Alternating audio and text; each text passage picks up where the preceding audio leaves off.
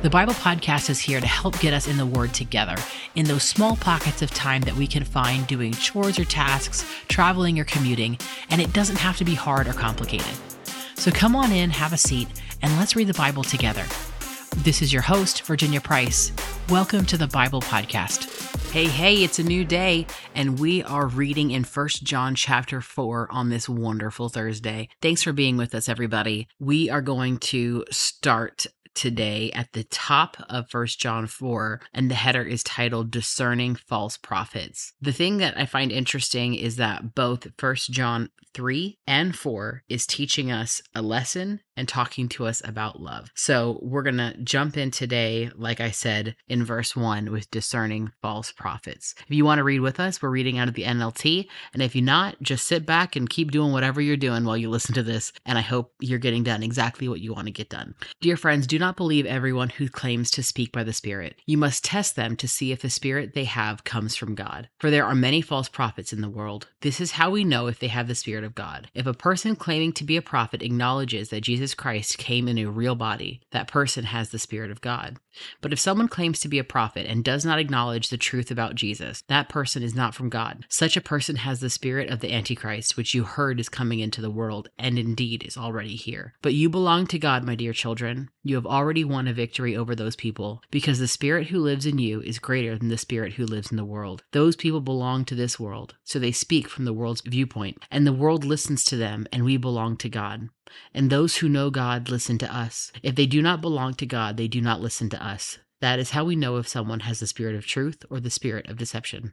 Loving one another, verse 7. Dear friends, let us continue to love one another, for love comes from God. Anyone who loves is a child of God and knows God. But anyone who does not love does not know God, for God is love. God showed us how much He loved us by sending His one and only Son into the world so that we might have eternal life through Him. This is real love. Not that we loved God, but that He loved us and sent His Son as a sacrifice to take away our sins. Dear friends, since God loved us that much, we surely ought to love each other. No one has ever seen God, but if we love each other, God lives in us, and His love is brought to full expression in us. And God has given us His Spirit as proof that we live in Him and He in us. Furthermore, we have seen with our own eyes and now testify that the Father sent His Son to be the Savior of the world. All who declare that Jesus is the Son of God have God living in them, and they live in God. We know how much God loves us, and we have put our trust in His love. God is love, and all who live in love live in God, and God lives in them. And as we live in God, our love grows more perfect. So we will not be afraid on the day of judgment, but we can face Him with confidence because we live like Jesus here in this world. Such love has no fear, because perfect love expels all fear. If we are afraid, it is for fear of punishment, and this shows that we have not fully experienced His perfect love. We love each other because He loved us first. If someone says, I love God, but hates a fellow believer, that person is a liar. For if we don't love people we can see, how can we love God whom we cannot see? And He has given us this command. To those who love God must also love their fellow believers. Man, this is such a beautiful chapter. This is so beautiful. I've heard this verse so often of such love has no fear because perfect love expels all fear. I've heard that verse so many times, but having it read in its full context with the verse before it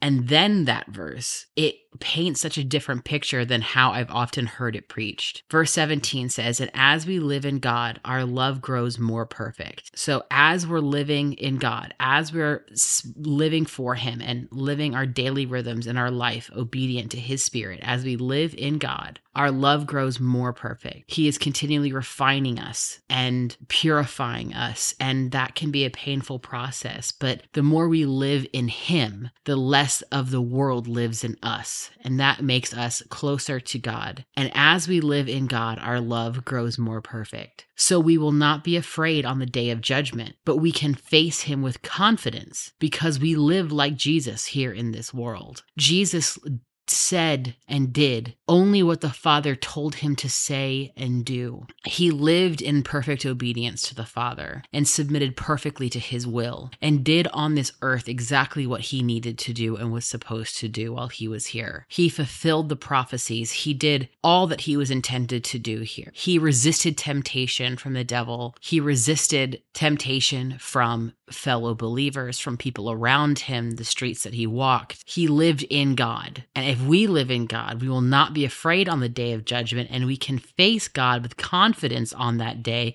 because we lived like Jesus here in this world. Then it says, such love has no fear, because perfect love expels all fear. If we are afraid, it is for fear of punishment, and this shows us we have not fully experienced God's perfect love. I love these two verses. So I would encourage you to just spend some time today rereading 17 and 18 of 1 John 4 and just like sit in that. I think I'm going to read it like 10 more times. It's so, so powerful. So this is where I'm going to sit today. I hope you guys have a great day. Tomorrow's Friday, and we are wrapping up our final episode of this week and our final episode of the month of Book a Week. So I'm very excited that we've done this whole month together. I'm looking forward to what August has, back to school and all that jazz.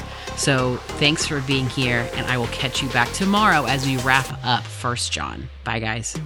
Thank you for joining me today. I'm so glad to have you in our audience, and I hope you come over to our Instagram and join our community there at _the Bible podcast. Our podcast is a ministry production of The Sevenfold. If you'd like to know more about us and what we do, please visit our site at thesevenfold.com. Thanks again for joining me today, and until next time, much love from the Bible Podcast.